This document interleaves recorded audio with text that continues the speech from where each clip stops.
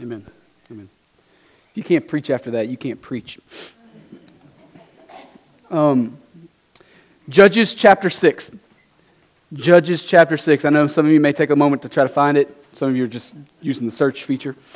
All right, Judges chapter 6. If you don't have a Bible, we'll have the text up on the screen behind me in just a little bit. We also have some physical Bibles scattered around the room. Everybody should be within arm's reach of at least one. And so if you prefer that route, that's a good way to go. If you don't own a Bible outside of this place, if you can't call one your own, can't point to one that says, that's my Bible, man, we would love for you to take that one. We've got 1,000 reasons. The chief one among it is that God uses His Word to teach us about Himself. We want you to know God. That's the best place to find Him. So if you don't have a Bible outside of this place, take that one. All right, it'll be a treat to us for you to go home with a Bible if you don't have one. All right. Also, let me give a quick word to something else. I know I want to work on being a better pastor in a lot of ways, and so one of the things I've noticed that I need to work on is giving appreciation to those whom it's due. And so, how many of y'all serve in our nursery? Yeah, so we have rotating teams that serve based on different weeks. And so if you have a child that's nursery age, find one of these people after the service and give them a big old thank you, all right? Maybe even a Dunkin' card, I don't know, all right? By the way, I work in the nursery. All right. Now, here's the deal. We want to celebrate the people who are serving week in and week out and all these different things. And there's a lot of other places to serve in our church. We could go on for days just talking about all the different ways people in our church serve. And so that's one group of people that I probably haven't given enough attention to and celebrated. And so if you're one of those people, thank you. If you're one of the people who ended up taking kids just a second ago into the nursery and you're not in this room right now, we're praying for them, all right? Because reasons, like my kids are in there. It's chaos. And so, yeah, just give them a pat on the back later in the day because, man, that is a group that doesn't get thanked enough, in my opinion. And so just make that happen. Judges chapter 6. So we are getting pretty deep now into a series that we're calling The Story of God. And the premise isn't that complicated. We believe that the entire Bible is about Jesus. Not just the New Testament stuff, not just the messianic prophecies towards the end of the Old Testament. We believe the entire Bible is about Jesus. Even the stories about guys like Noah in the ark and Adam in the garden and Moses up on the mountaintop. We believe that those stories are ultimately about Jesus. And Jesus may never be mentioned explicitly by name in any of those stories, but He's definitely the hero of those stories. All right? And those stories always point back to a coming Jesus that is bigger and more beautiful and more fulfilling than any of those people could ever be. And so to prove that thesis, to walk us through that reality, we're taking a slow walk through the lives of the Old Testament major characters, and we're asking the question, how does their story tell me about the much more beautiful and much bigger story of God? But here's the deal. That question is a massive one. At least it feels massive at the onset. And so we've taken up the practice of breaking it down into 4 smaller questions, right? And those of you who have been here a while, you know what those questions are by now. How was this person raised up? What made this person a seemingly bad choice? What did God do to redeem them? And how does their story preach the gospel? I'm of the belief that if we can answer those 4 questions faithfully, we actually position ourselves in a way that the big overarching story of God question isn't that hard to answer anymore. Right? That if we answer these 4 questions correctly, faithfully, we get to a place where the story of God question is actually kind of easy to answer. So, are you ready to jump into it and get this party started today? Who's our character? Those of you who have bulletin know, Gideon. All right, so many people, those of you who have a big church background, you probably are very familiar with who Gideon is. You've heard his story. Some of you who don't have a church background, this one's going to be a little bit of a reach for you. Like, even if you didn't grow up in church, you kind of know who Moses is. You kind of know who Adam is. Like, you may not know all the details of their story, but you kind of have an idea. Gideon is probably one that those of you who don't have a church background are very familiar with. But let's give our guys some profile. Another day, another judge. The fleece guy. And another judge is needed. All right, let's look at question number 1. How was Gideon raised up? Judges chapter 6. So Gideon's story starts out in Judges chapter 6. And in verse 1, we most assuredly see the tone set for not only Gideon's story, but it's a tone that's all throughout the book of Judges. Let's read verse 1 together. The people of Israel did what was evil in the sight of the Lord. And the Lord gave them into the hand of Midian 7 years. So over and over again throughout the book of Judges, and now we see in the story of Gideon himself, his little microcosm inside the overarching story of Judges, we see this phrase over and over again. The people of Israel, the people of God, did what was evil in the sight of the Lord, and God gave them over. Over and over and over again throughout the book of Judges, this is the theme. So let's look at Gideon's turn in the story. The people of Israel did what was evil in the sight of the Lord, and the Lord gave them into the hand of Midian 7 years. Midian is a nation of people. Verse 2, and the hand of Midian overpowered Israel, and because of Midian, the people of Israel made for themselves the dens that are in the mountains and the caves and the strongholds. For whenever the Israelites planted crops, the Midianites and the Amalekites and other people of the east would come up against them. Verse 4, they would encamp against them and devour the produce of the land as far as Gaza, and leave no sustenance in Israel, and no sheep or ox or donkey. For they would come up with their livestock and their tents, and they would come like locusts in number. Both they and their camels could not be counted, so that they laid waste the land as they came in. And Israel was brought very low because of Midian. And the people of Israel cried out for help to the Lord.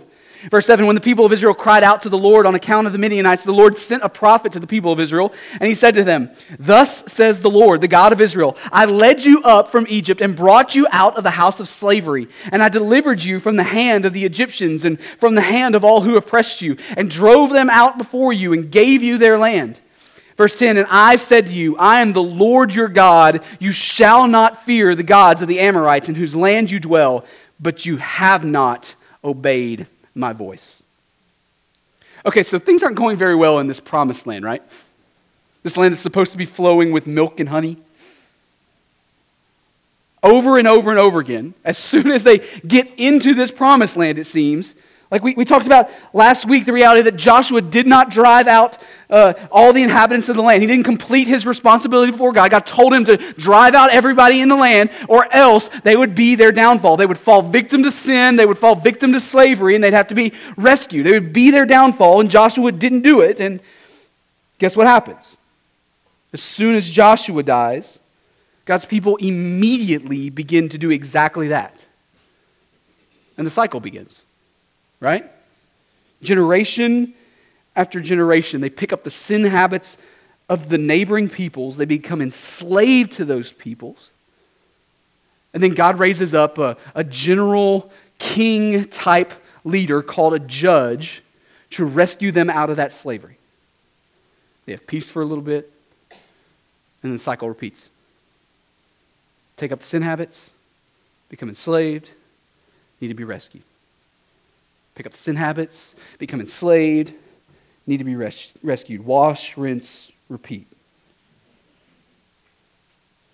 And by the time we get to chapter 6 of the book of Judges, this cycle has been already going on for several revolutions, and what some people think is about 200 years. It's a story they've heard before. Generation after generation. And so this promised land doesn't exactly feel very promised right now. In fact, they're constantly enslaved. And so now we catch up to the story in chapter 6, and it's the Midianites causing the problem, right? The Midianites are a neighboring people, and they sweep into the land, and the writer of the book of Judges calls them locusts at one point, devouring the land. Everything that the land of Israel can produce, God's people can produce, crop-wise and all, is devoured by this neighboring people. They don't exactly like the Midianites right now. It's causing some major issues in the land, and everybody's going hungry. And look at verse 11. Now the angel of the Lord came. Notice it doesn't say an angel of the Lord. It says the angel of the Lord. Now the angel of the Lord came and sat under the terebinth at Ophrah. Terebinth is just another word for tree, which belonged to Joaz the Abiezrite, while his son Gideon was beating out wheat in the winepress to hide it from the Midianites. And the angel of the Lord appeared to him and said to him, "The Lord is with you, O mighty man of valor." And Gideon said to him, "Please, my Lord, if the Lord is with us, why then has all this happened to us? And where is all his wonderful deeds that our fathers recounted us, saying, 'Did not the Lord bring us up from Egypt?' But now the Lord has forsaken us and given us into the hand of Midian." And the Lord turned to him and said, "Go in this might of yours and save Israel from the hand of Midian. Do not I send you?" And he said to him, "Please, Lord, how can I save Israel? Behold, my clan is the weakest in Manasseh, and I am the least in my father's house." And the Lord said to him, "But I will be with you, and you shall strike the Midianites as one man." And he said to him, "If now I have found favor in your eyes, then show me a sign that it is you who speak with me. Please do not depart from here until I come to you and bring out my present and set it before you." And he said, "I will stay till you return." Verse 19, so Gideon went into his house and prepared a young goat and unleavened cakes from an ephah of flour. The meat he put in a basket and the broth he put in a pot, and he brought them to him under the terebinth and presented them. And the angel of God said to him, "Take the meat and the unleavened cakes and put them on this rock and pour the broth over them." And he did so. Then the angel of the Lord reached out the tip of the staff that was in his hand, and touched the meat and the unleavened cakes, and fire sprang up from the rock and consumed the meat and the unleavened cakes. And the angel of the Lord vanished from his sight. Then Gideon perceived that he was the angel of the Lord. And Gideon said, "Alas, O Lord God, for now I have seen the angel of the Lord face to face." But the Lord said to him, "Peace be to you, do not fear, you shall not die." Then Gideon built an altar there to the Lord and called it, "The Lord is Peace." And to this day it stands at Ophrah, which belongs to the Abiezrites. That night the Lord said to him, "Take your father's bull, the second bull, 7 years old, pull down the altar of Baal that your father has, and cut down the Asherah that is beside it, and build an altar to the Lord your God on the top of the stronghold here, where stones laid in due order. Then take the second bull and offer it as a burnt offering with the wood of the Asherah that you shall cut down." So Gideon took 10 men of his servants and did as the Lord had told him. Okay, so let's call a time out there. I know 27 keeps going, but let's stop there. All right. So they've got a Midianite problem, all right, and no one knows what to do about it. And so God, specifically the angel of the Lord, a pre-incarnate appearance of Christ, approaches Gideon while he's processing some grain. And the Bible says that he's doing it in a wine press instead of in a grain press. Why is that? Well, apparently the famine is so bad that no one cares if you got wine, but you got to hide the fact that you got grain. Like, that's a pretty bad day to be living in. Who cares if you got the wine? Give me your bread. And so Gideon is hiding the fact that he's processing some grain. He's doing it in a wine press. And so it's bleak days that we're talking about here. And God approaches Gideon, but Gideon doesn't know that it's God. And God says to him, "The Lord is with you, O mighty man of valor." To which Gideon responds, what? Yeah, right. Sure. If God was with us, we wouldn't be in this mess right now. Now remember, he doesn't know it's God. Anybody want to say that to God's face? Is that even true? Not even close. That's not a fair comment towards the Lord. We have already established by now that the problems going around the nation of Israel are not God's doing. It's their own junk that got them into this mess, right? It is the earthly consequences of their own sin that brought them to this point. Gideon accuses God of being absent. But instead of God vaporizing him right there, which I think he has the right to do, he instead tells Gideon that Gideon ought to do something about the Midianite problem. He overlooks that obvious sin and presses on the nerve a little bit. You should do something about the Midianite problem. And in verse 15, Gideon points out that he's not exactly the right guy for the job. He's from the tribe of Manasseh, which isn't the mighty warring tribe of the nation of Israel. And then on top of that, he says that his clan, his family, is least among the tribe of Manasseh. Oh, and on top of that, he's least in his father's house, in his own family. And so in Gideon's eyes, and in the eyes of the rest of the people who know Gideon, Gideon is exactly the last guy you would choose to be the mighty conquering warrior that would lead God's people out of slavery and bondage. Gee, I wonder why God would choose him then. Like, those of you who have been here for the length of this series are probably starting to pick up the theme by now, right? This is exactly Gideon's story. I know it feels like this is on repeat, but that's the point. This is exactly Gideon's story. Gideon is the last guy you would raise up to be the mighty conquering warrior for God's people. Gideon starts to get the idea that this guy isn't just some random guy sitting under his daddy's tree, and so he wants some proof. And so he asks for a sign. He wants to prepare some food, which the angel of the Lord then consumes by touching a rock with a stick and causing fire to eat it. That's an awesome picture. And Gideon all of a sudden realizes that he's not just talking to a mere man. He has been face to face with God, which simultaneously scares the wits out of him and gives him some confidence, it seems. God tells him to tear down the Asherah pole, an altar, and another altar to the false god Baal that belonged to his own daddy. And Gideon does so. Verse 27 begins with Gideon tearing down those poles. It's a cool story. But you may notice that we stopped in the middle of verse 27, right? Because we have a few other questions to answer this morning, starting with question number 2. What made Gideon a seemingly bad choice? Now let's read all of verse 27. So Gideon took 10 men of his servants and did as the Lord had told him, period. But because he was too afraid of his family and the men of the town to do it by day, he did it by what? He's too scared to do it during the daylight, so he does it in the middle of the night, right? Well, you see, it was strategic to do it at night because he would have the element of surprise. No, the text says he was afraid. He was afraid of his family. He was afraid of the other men of the town. Gideon's going to do what God's asking him to do, but he's going to do it in a backhanded way. He won't do exactly what God told him to do. He'll find a way around it so it doesn't cost him as much. He didn't want anybody to see him do it. He didn't want anybody to try to stop him. He's scared. Look at verse 28. When the men of the town rose early in the morning, behold, the altar of Baal was broken down, and the Asherah beside it was cut down, and the second bull was offered on the altar that had been built. And they said to one another, "Who has done this thing?" And after they had searched and inquired, they said, "Gideon, the son of Joash, has done this thing." Then the men of the town said to Joash, "Bring out your son that he may die, for he has broken down the altar of Baal and cut down the Asherah beside it."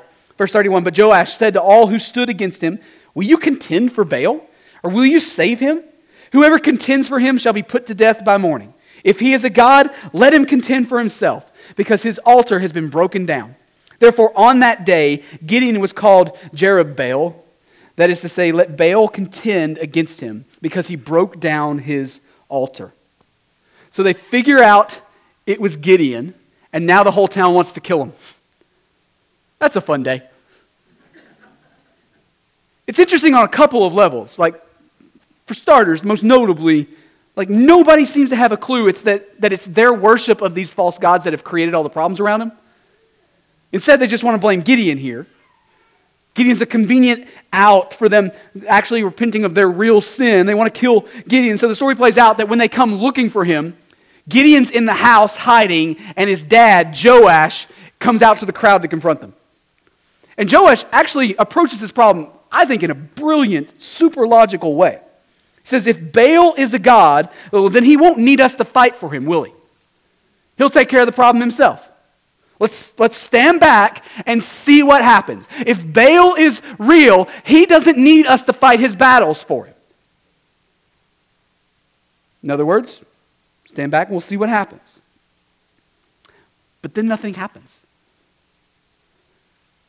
Baal does nothing because Baal can't do anything because Baal ain't real. And so Gideon begins to look a little more impressive in the eyes of his people, doesn't he? This brazen kid, however old he is at this point, this young guy who doesn't know any better, tore down the altars of our people, and nothing happened to him. Maybe there's something to this. And in the eyes of his people, Gideon starts to look like a bigger deal. Let's look at the next part of the story, verse 33. Now all the Midianites and the Amalekites and the people of the east came together, and they crossed the Jordan and encamped in the valley of Jezreel. But the Spirit of the Lord clothed Gideon, and he sounded the trumpet, and the Abiezrites were called out to follow him. And he sent messengers throughout all Manasseh, and they too were called out to follow him. And he sent messengers to the tribes of Asher, Zebulun, and Naphtali, and they went up to meet them. All right, so God continues to bless Gideon, right? It says a couple of things. One, that he clothes him in his spirit, which is a really cool thing that doesn't happen often in the Old Testament. Like, receiving the Holy Spirit is something that definitely happens in the New Testament. That's a sign of receiving Jesus, but in the Old Testament, that's a few and far between. And so Gideon receives the Holy Spirit, and however that looks, I don't know, it doesn't specify, but it also says that God surrounds him with a massive army. All right? Later, we're going to learn that it's about 32,000 fighting men.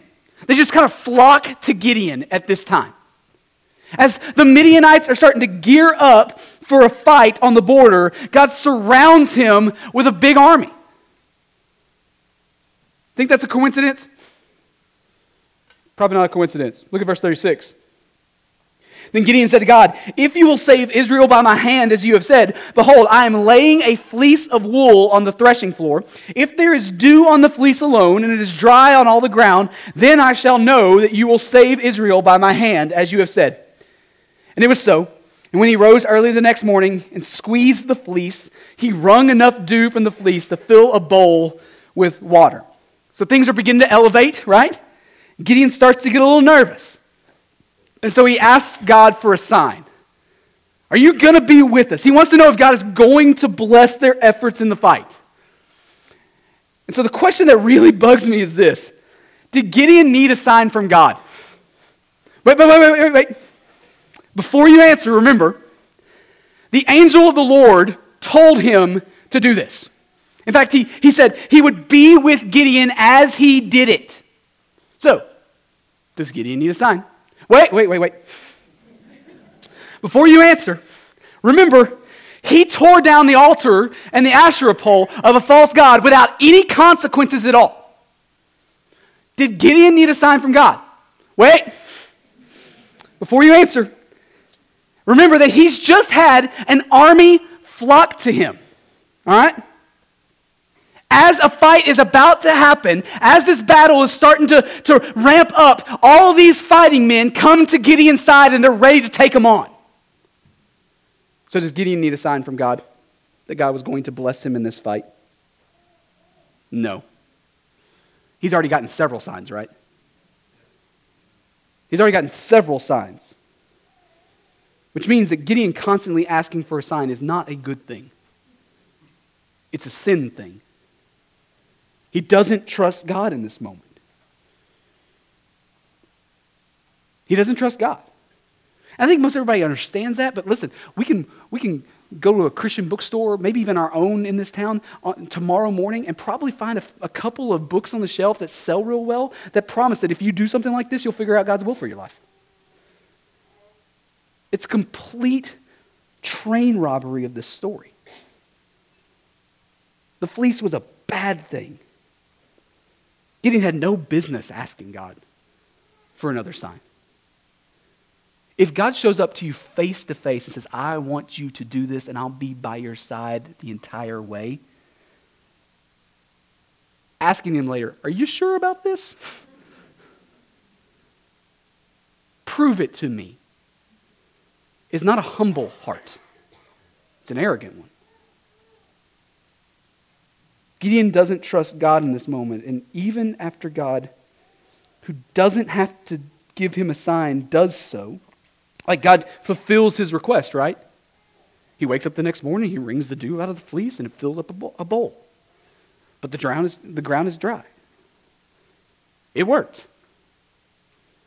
Even though God doesn't have to grant this request, he does so. And then verse 39, we see this.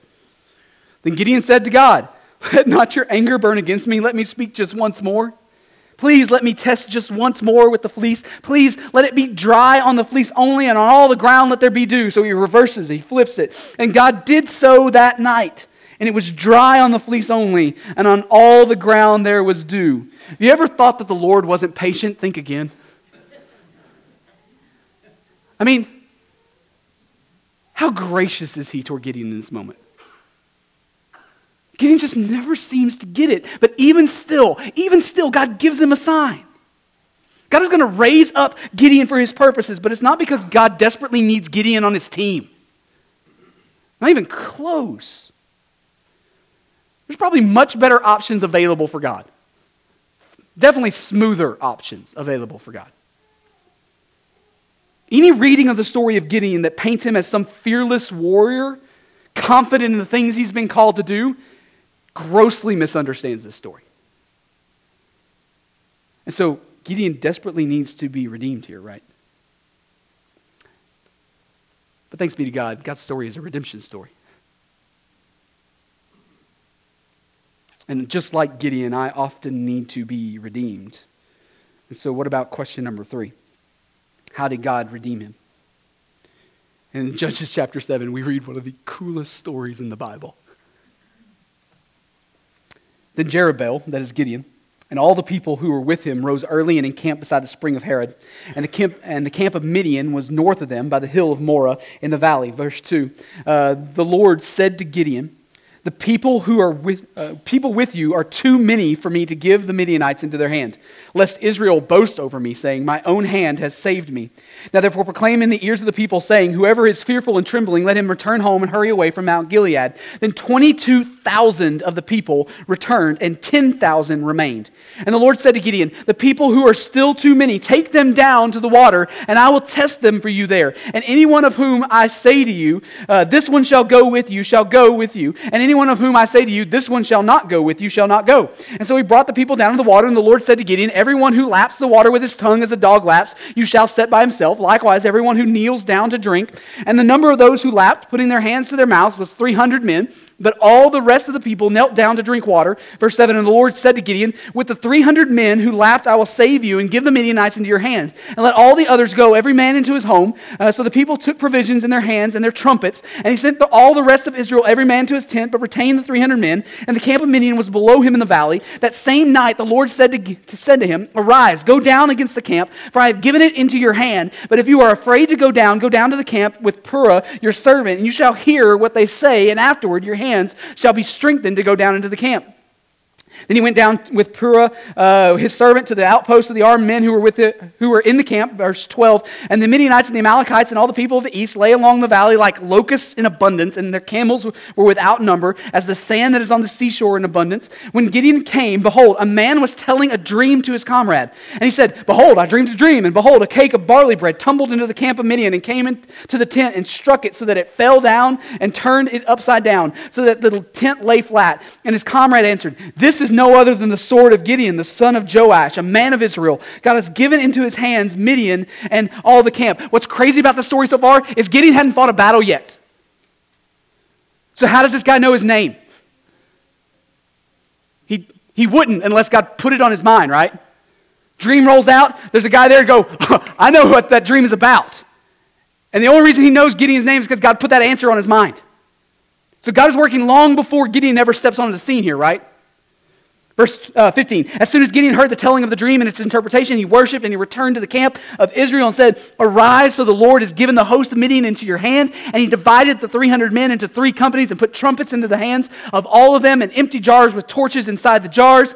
Verse 17, he said to them, look at me and do likewise. When I come to the outskirts of the camp, do as I do. When I blow the trumpet, I and all who are with me, then blow the trumpets also on every side of all the camp and shout, for the Lord and for Gideon. And so Gideon and the 100 men who were with him came to the outskirts of the camp at the beginning and the middle of the watch, when they had just set the watch, and they blew the trumpets and smashed the jars that were in their hands. Then the 3 companies blew the trumpets and broke the jars, and they held in their left hand the torches, and in their right hands the trumpets to blow, and they cried out, a sword for the Lord and for Gideon. Every man stood in his place around the camp, and an army ran. They cried out and fled. Verse 22, when they blew the 300 trumpets, the Lord set every man's sword against his comrade and against all the army. And the army fled as far as Beth Shittah toward Zerara, as far as the border of Abel Meholah by Tabbath. And the men of Israel were called out from Naphtali and from Asher and from all Manasseh, and they pursued after Midian. 24, Gideon sent messengers throughout all the hill country of Ephraim, saying, come down against the Midianites and capture the waters against them as far as Beth Barah and also the Jordan. So all the men of Ephraim were called out, and they captured the waters as far as Beth Barah and also the Jordan. And they captured the 2 princes of Midian, Oreb and Zeeb, and they killed Oreb at the rock of Oreb, and they killed And Zeeb they killed at the winepress of Zeeb. They was obviously named later. Then they pursued Midian, and they brought the heads of Oreb and Zeeb to Gideon across the Jordan. So the Midianite army, as this story begins, is running about 135,000 folks. We put the math together later on in chapter 8, 135,000 people in this army. And at the beginning of the story, Gideon's army, if you remember, has 32,000 people. So how are those odds? Yeah, a little more than 4-1. But apparently God thinks that that's too much in his favor. So he gives Gideon a couple of tests to whittle the army down to 300 men. That should say 32,000. He asks for volunteers who are scared to go home, or scared of the fight, and gives them permission to just go home. And in that moment, 22,000 of his 32,000 fighting men pack up their stuff and leave. 2/3 of his army walk out the door when he gives them permission to. That can't be demoralizing at all, right? It's a pleasant little day. And then God says, it's still too many. I don't like that. So I got another test for you. Bring them down to the water and set them in different camps based on this weird thing with the water. And so he whittles it down from 10,000 to 300. So it's been a good day for Gideon. He's about to have to go fight a battle against 135,000 people. And God is whittling his army down to 300 people. Because it doesn't matter how many men God is using. God's going to do everything he wants exactly how he wants. Right? Whether God's using 130,000, 300,000, 3, doesn't matter. God's going to do what he wants. But the nation of Israel needs to learn this.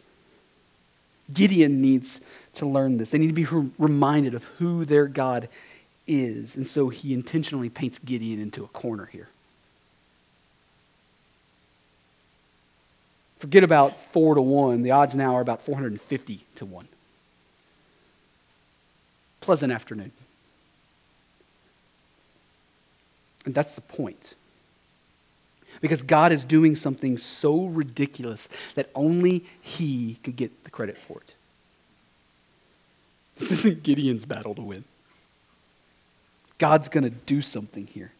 In fact, when this story begins, when this fight begins, Gideon's army isn't even holding a weapon. They got a pot with a torch in it in one hand and a trumpet in the other. They make a big old loud noise at the same time. Throws the Midianite camp into a tizzy, and everybody who doesn't kill themselves runs away. So let me say this as clearly as it needs to be said. Gideon is not the one responsible for the victory. Gideon is raised up by God to be used by God for that victory. That's the purpose of this story, because this story isn't ultimately Gideon's story. Gideon plays a major role in it, but it's not Gideon's story. This is God's story. But we still have one more question to answer this morning, right? How is the gospel told, preached, proclaimed through Gideon's story? So in chapter 8, you can read that for homework later, the story continues and Gideon unites God's people, which had been divided at this point, and it was pretty terribly divided, and they drive out the rest of their enemies, right? He unites them together and they fight off all these people. Great. God's people are rescued. Woo! But we read this in verse 22 of chapter 8.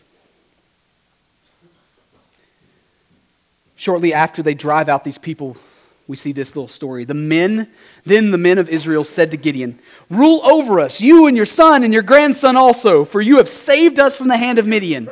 Gideon said to them, "I will not rule over you, and my son will not rule over you. The Lord will rule over you." And Gideon said to them, "Let me make a request of you. Every one of you give me the earrings from his spoil." And they had golden earrings, for they had golden earrings because they were the Ishmaelites. Verse 25, and they answered, we will willingly give them. And they spread a cloak, and every man threw in it the earrings of his spoil, and the weight of the golden earrings that he had requested was 1,700 shekels of gold. That's a big pile. Besides the crescent ornaments and the pendants and the purple garments worn by the kings of Midian, and besides the collars that were around the necks of their camels. Verse 27, and Gideon made an ephod of it and put it in his city in Ophrah. And all Israel whored after it there and became a snare to Gideon and to his family. So Midian was subdued before the people of Israel, and they raised their heads no more. And the land had rest 40 years in the days of Gideon. So the people that he united in this battle, they win this battle, and they want to make Gideon their king. It's kind of a natural thing, right? I mean, who else are you going to have be in charge of your nation of people right now, right? How about the guy who united your armies together and drove out the enemies? Like, that's politics, right? You make that guy be your leader. And what does Gideon say? Absolutely not. God's going to be your ruler, right? He says the right thing. He says the right thing. The problem with that is that everything after Gideon says that looks a whole lot like the actions of a king. In fact, a pretty wicked one, if you read the story closely. Those of you who pay attention to politics have already seen this kind of thing play out before, right? Forget about what they said, watch what they do. So what does Gideon do? Well, the first thing after he says, I won't be your king, God will be your king, he asks everybody to throw all their gold onto a big pile, and he's going to make an ephod. What's an ephod? It's a priestly garment. Think of it like a poncho thing, a priestly poncho, right? It's a priest garment. And so the obvious question that stems out of that, is Gideon a priest? Nope. The scaredy cat from the tribe of Manasseh is not a priest from the priestly tribe of Levi. Which means, even if Gideon wants to make a career change, he has no right to become a priest. So what business does Gideon have owning an ephod? He doesn't. He has no business owning an ephod, especially an incredibly ornate, super expensive one. And what does the text say he does with it? He puts it on display in his hometown, right? Is the tabernacle in his hometown? Nope. Is the tabernacle where they keep all the priestly stuff for the tribe of Levi to do their priestly duties? And so he's got a priestly garment in his hometown. He's not a priest and is nowhere near the place where the priests do their stuff. And what does it say that the people did with it? Not just worshipped. The ESV translate that word as they whored after it. Super light word. So follow me here. It doesn't matter how you want to spin this, paint it. There's no positive way to tell the end of Gideon's story. It falls apart, guys. It falls apart. Right after Gideon says, I will not be your king, God will be your king, he immediately sets himself up as not just a king, but a sort of priestly king. Think that'll end well for him? So God's people are rescued. But, it gets worse. In verse 29 of chapter 8, we read this. Jerubbaal, the son of Joash, went and lived in his own house. Now Gideon, same guy, had 70 sons, his own offspring, for he had many wives. And his concubine, who was in Shechem, also bore him a son, and he called his name Abimelech. And Gideon, the son of Joash, died in a good old age and was buried in the tomb of Joash's father at Ophrah of the Abiezrites. As soon as Gideon died. As soon as Gideon died. I mean, shouldn't the ending of the story be a happier one? Like, don't we want it to be one? People were enslaved. God raised up a guy to rescue them out. Cue sunset. The problem with that, though, is that's just not the tone of the book of Judges. You will not find a happy ending anywhere in the book of Judges. Because Israel can't seem to figure out that it's their own sin that's causing this mess. And so over and over and over again, we're left with a consistent longing that there's just got to be another way. Surely this isn't it. I mean, we've been rescued out of Egypt and we've been brought through the wilderness, and now we're in this promised land, the land flowing with milk and honey. We're supposed to have rest, but surely this is not the end of the story. Surely. And so how in the world is the gospel proclaimed in the life of Gideon? And the answer is that he's just another version of the same sad story. And we need to understand that the story always plays out the same if the characters are always the same.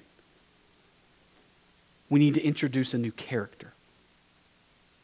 A story repeating itself over and over again in a 400-year cycle on our best effort, on our best day, is not enough. But thanks be to God, he has not left us to that end, because in Gideon's day, there was a judge yet to come who would rescue God's people on a far greater level. Far greater level. His victory would be over an even greater enemy and against even more fantastic odds. But, unlike Gideon, this judge with a capital J would have the right to claim the title as king. And unlike Gideon, he would have the right to claim the title of priest. In fact, he would be a perfect priest, a mediator lasting forever in the order of Melchizedek, if you know your Bible well. And unlike Gideon, once this king ascended to his priestly throne, he would never die and never leave it for the next guy to figure out what to do next. It's his forever. Oh, no. Jesus would step onto the scene and accomplish far more than Gideon could ever dream about, because where Gideon had to have his arm twisted in order to take up his responsibilities, Jesus laid down every privilege of heaven and attacked the problem. I want that one for me. He was obedient to the point of death, even death on a cross, so that he might reconcile us to himself and do so forever. And so our big question this morning isn't really that difficult to answer anymore. How does Gideon's story tell us about the much larger and much more beautiful story of God? You already know the answer. God raised up blank to be a shadow of a more perfect blank to come in Jesus. And so we learn today that God raised up Gideon to be a shadow of a far, far better Gideon to come in Jesus. This is the story of God. The story of God is no small deal. It is the greatest action-adventure drama the world will ever know. It is in process from the beginning of creation to the very end of this world. He is redeeming and saving for one solitary reason, that his entire creation will forever see just how good and just how glorious he is. So how do we respond to God's word this morning? Well, if you're here and you're a follower of Jesus, your response is to press into God, right? You do that by pressing into his word. Maybe consider starting with the book of Judges. Drive the point home that we need a better judge. I know it's not most people's first choice to start their Bible reading plan in, but God has given it to us for the explicit purpose of knowing him. And so if you can know him there, it's valuable to you. Check out Judges. We can take another step, right? Maybe Gideon's story is a lot like yours. Maybe you've been fearful of what God has been calling you to walk in. Maybe you're at the other end, though. Maybe you've had a little success in those things and it's gone straight to your head. Gideon's guilty of both. Hear me, today is a good day to repent of that and walk in obedience. I'm going to pray, we're going to sing, we'll have a couple of folks up front here to talk and pray with you if that's something that's helpful for you today. If you're here this morning and you're not a follower of Jesus, man, I'm glad you're here. Say it every week. We hope that you find this to be a safe place to be able to work through the truth claims of Jesus and his gospel. But listen, you can respond to God's word this morning too by meeting the one that this story is ultimately about. You do that by repenting of your sin and trusting Jesus as Savior. Jesus died on the cross because neither you nor I are capable of bridging the gap between God and man ourselves. And like Gideon, we fall short and always will fall short. And if the characters only ever stay the same, we'll only ever get the same results. But Jesus steps in. And through his work on the cross, he bridges that gap for us. And so maybe you're here today and you're saying, you know what, today's the day I want to trust this Jesus. I'm going to pray. We're going to sing. Come talk to me, man. I'd love to walk you through what that looks like. But let's all respond to God's word this morning. God, you're good to us. Thank you for the book of Judges. Thank you for the story of Gideon.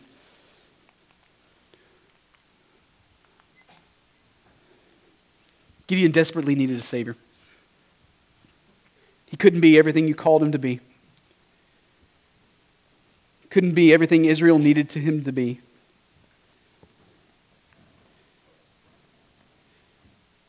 But you are God who works in spite of Gideon's failures. And you are God who works in spite of mine. So God, just like Gideon, we need you to redeem us. On the big scale, but also on the little scale. Even in the everyday, mundane stuff. I don't have the mundane, everyday stuff figured out. I need a Savior there. God, for those in here who have stories like Gideon, where we're either fearful or overconfident, would you convict us of sin and draw us to yourself? Help us to see that it's through nearness to you that everything works out. God, for those in here who don't know you, would you draw them to yourself today?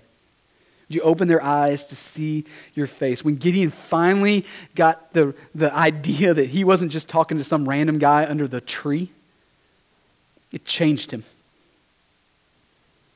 And I'm confident that when we see you for who you are, it changes us. So show yourself to people this morning. You are good. You are lovely. You are all powerful. And you are doing a mighty work. Thank you for inviting us into your story. Show us the way. In your name we pray. Amen. Amen.